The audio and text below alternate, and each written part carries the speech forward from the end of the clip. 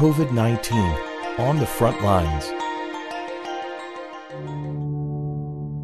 Coming to you from the ReachMD studios, this is a special edition of COVID-19 on the front lines. I'm Dr. Matt Birnholz, and as a continuation of our Heroes in Healthcare initiative, today's episode will feature a few outstanding individuals who were recognized by their peers for inspiring contributions to care amid the COVID-19 pandemic.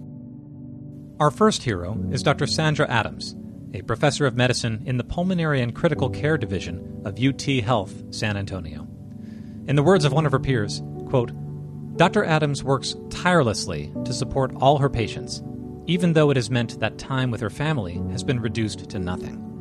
And she continually strives to find ways to give back to others by writing and having a hand-washing song for children produced in the hopes that preventive measures instilled in the youth of our country will have a positive impact on the health of our nation." Another hero who left an impression on her colleagues at Mountain Vista Medical Center in Arizona is Miss Gabriela Alexis Guzman. Here's just a snippet of this inspiring nurse's story.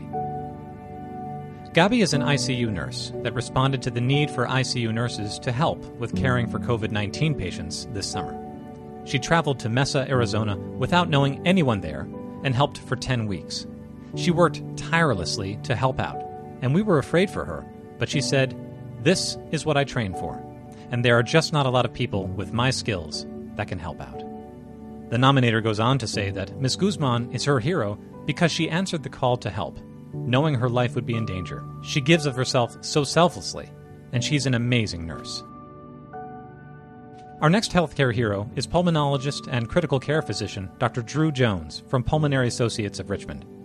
According to one of Dr. Jones' colleagues, quote, "He dived right into the crisis at our local hospital, Memorial Regional Medical Center, developing protocols and standards for the treatment of COVID-19.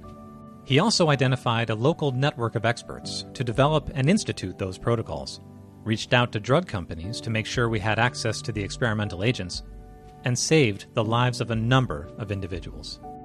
Lastly, we have Miss Laura Lahiff, a medical assistant who has garnered the gratitude of her peers at Norwalk Hospital in Connecticut, one of whom said, quote, "Laura works tirelessly as a medical assistant during the stress of COVID-19. She comes to work early and stays late. She has filled in for other offices and workers when needed. She volunteered to be part of the hospital's COVID-19 swabbing and did hundreds of swabs. She does all of this with a smile. She is my hero." End quote. We can see from this small collection of nominations that heroism takes many forms in a pandemic. So from all of us here at the ReachMD studios, thank you to these and many more heroes listening in for doing everything you're doing.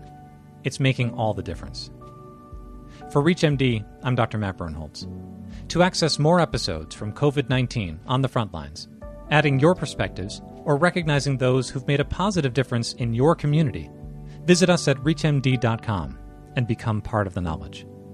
Thank you for listening.